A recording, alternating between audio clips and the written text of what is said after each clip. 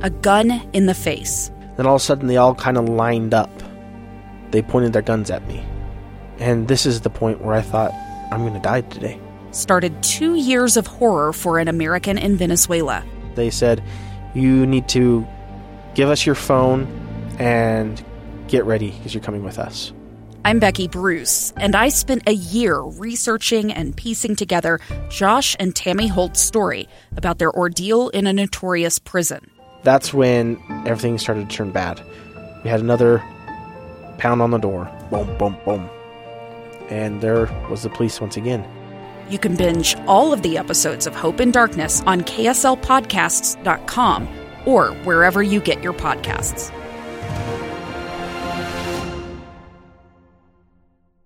We're going to talk about TikTok here in a moment, but first I want to ask you this question, and it has to do with the race for governor. There have been some whisperings. I read an article this morning in Utah Policy, which includes a bunch of information, some of it indicating that there may be an effort afoot on the part of Jon Huntsman Jr. to launch a write-in campaign.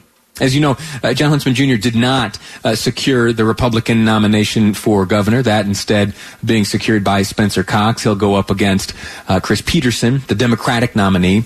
But what about Jon Huntsman Jr. as a write-in candidate?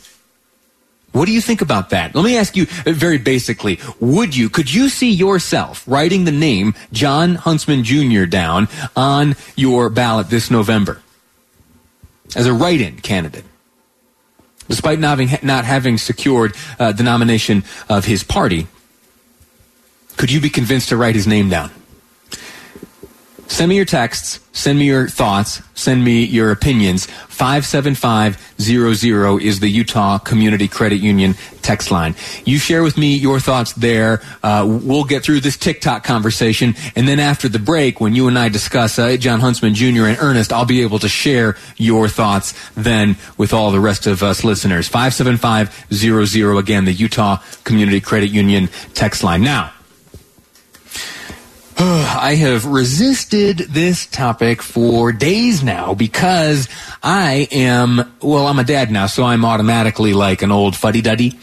I'm an old man, right? I'm losing my hair even. If you could see me now, in fact, you can.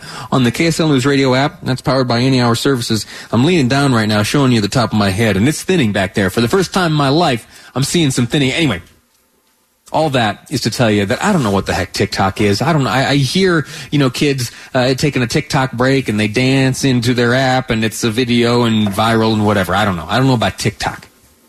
I know about Facebook. I don't know about TikTok. But I have, over the course of the last 2 days, become very familiar with TikTok as it has elevated to the attention of some very high up U.S. government officials. Now, why is that? Well, there may be some hidden threats in this app, this TikTok app. In fact, India has banned the app. It was just the other day, Mike Pompeo, Secretary of State, told the Ingram angle that he and President Trump are taking the reports seriously. Taking them seriously that TikTok may be a threat. Here, Secretary of State Mike Pompeo. Your viewers should know we're taking this very seriously. We're certainly looking at it. We've worked on this very issue for a long time, whether it was the problems of having Huawei technology in your infrastructure. We've gone all over the world, and we're making real progress getting that out. We declared ZTE a danger to American national security. We've done all of these things with respect to Chinese apps on people's cell phones. I can assure you the United States will get this one right, too, Laura. I don't want to get out in front of the president, but it's something we're looking at. Next up, he was asked very basically, would you recommend that people download this app on their phones? Pompeo said this. Only if you want your private information in the hands of the Chinese Communist Party. Only if you want your information in the hands of the Chinese Communist Party would you be downloading TikTok. Maybe for some of you that's okay. Maybe. But I guarantee you the majority of the kids who have made this app so globally popular, they're not thinking along these lines. They're going to need their parents to weigh in. Now, at least as we have observed in the case with many children, they are not too keen to take the instruction of their parents when it comes to what to do with their cell phone. Anyway, so it may come down to asking very nicely that these app providers like Apple or Google restrict a cell phone user's access to this app. Now, can you imagine that? Can you imagine Secretary of State Mike Pompeo making his way to Cupertino, California to speak with the big shots at Apple and saying, hey, listen, I'm so sorry, but it turns out that the Chinese Communist Party, they're using TikTok to steal people's identities and to gather personal and private information from Americans and their children. Now, we here are a free country. You see, Apple, we're a free country here. And Google, but get in here. You see, we're a free country here. And for that matter, there are many, many freedoms available to Americans, in particular when it comes to their use and enjoyment of the Internet, on which this app is primarily based. So it would fall onto your goodwill and wisdom to aid in this effort of national security. Should we present to you, again, I'm Mike Pompeo speaking. This is my best Mike Pompeo. I'm speaking to Apple and Google. If we, to you, Apple and Google, are able to present sufficient evidence that this TikTok, that this app is in fact a tool being used by the Communist Party of China to extract personal information, would you mind just like taking it out of your app stores? What do you think? I don't know. I honestly don't know how they would respond. I do not know how Tim Cook or Google, I don't know what they would say. It's very difficult. We haven't seen anything exactly like this in the past.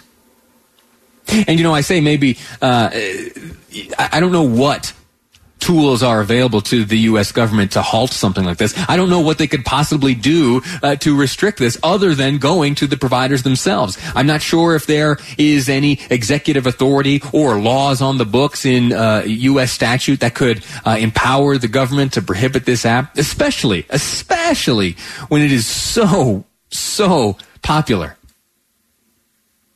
I don't know. But the threat is real. At least according to FBI Director Christopher Wray, who recently talked about China's influence in the U.S. In a discussion just yesterday at the Hudson Institute, Director Wray said, he discussed, in fact, who is the victim of China's efforts to undermine U.S. information and national security. It's the people of the United States who are the victims of what amounts to Chinese theft on a scale so massive that it represents one of the largest transfers of wealth in human history. If you're an American adult, it is more likely than not that China has stolen your personal data. If you are an American adult, it is more likely than not that China has stolen your personal information. More likely than not. You flip a coin, your odds are better. It is more likely than not. FBI Director Wray goes on to explain how much, in fact, the U.S. is investigating China. We've now reached the point where the FBI is opening a new China-related counterintelligence case about every 10 hours. Of the nearly 5,000 active FBI counterintelligence cases currently underway across the country, almost half are all related to China. And at this very moment, China is working to compromise American healthcare organizations, pharmaceutical companies, and academic institutions conducting essential COVID-19 research. Do you think that's an overstatement? Or do you believe them?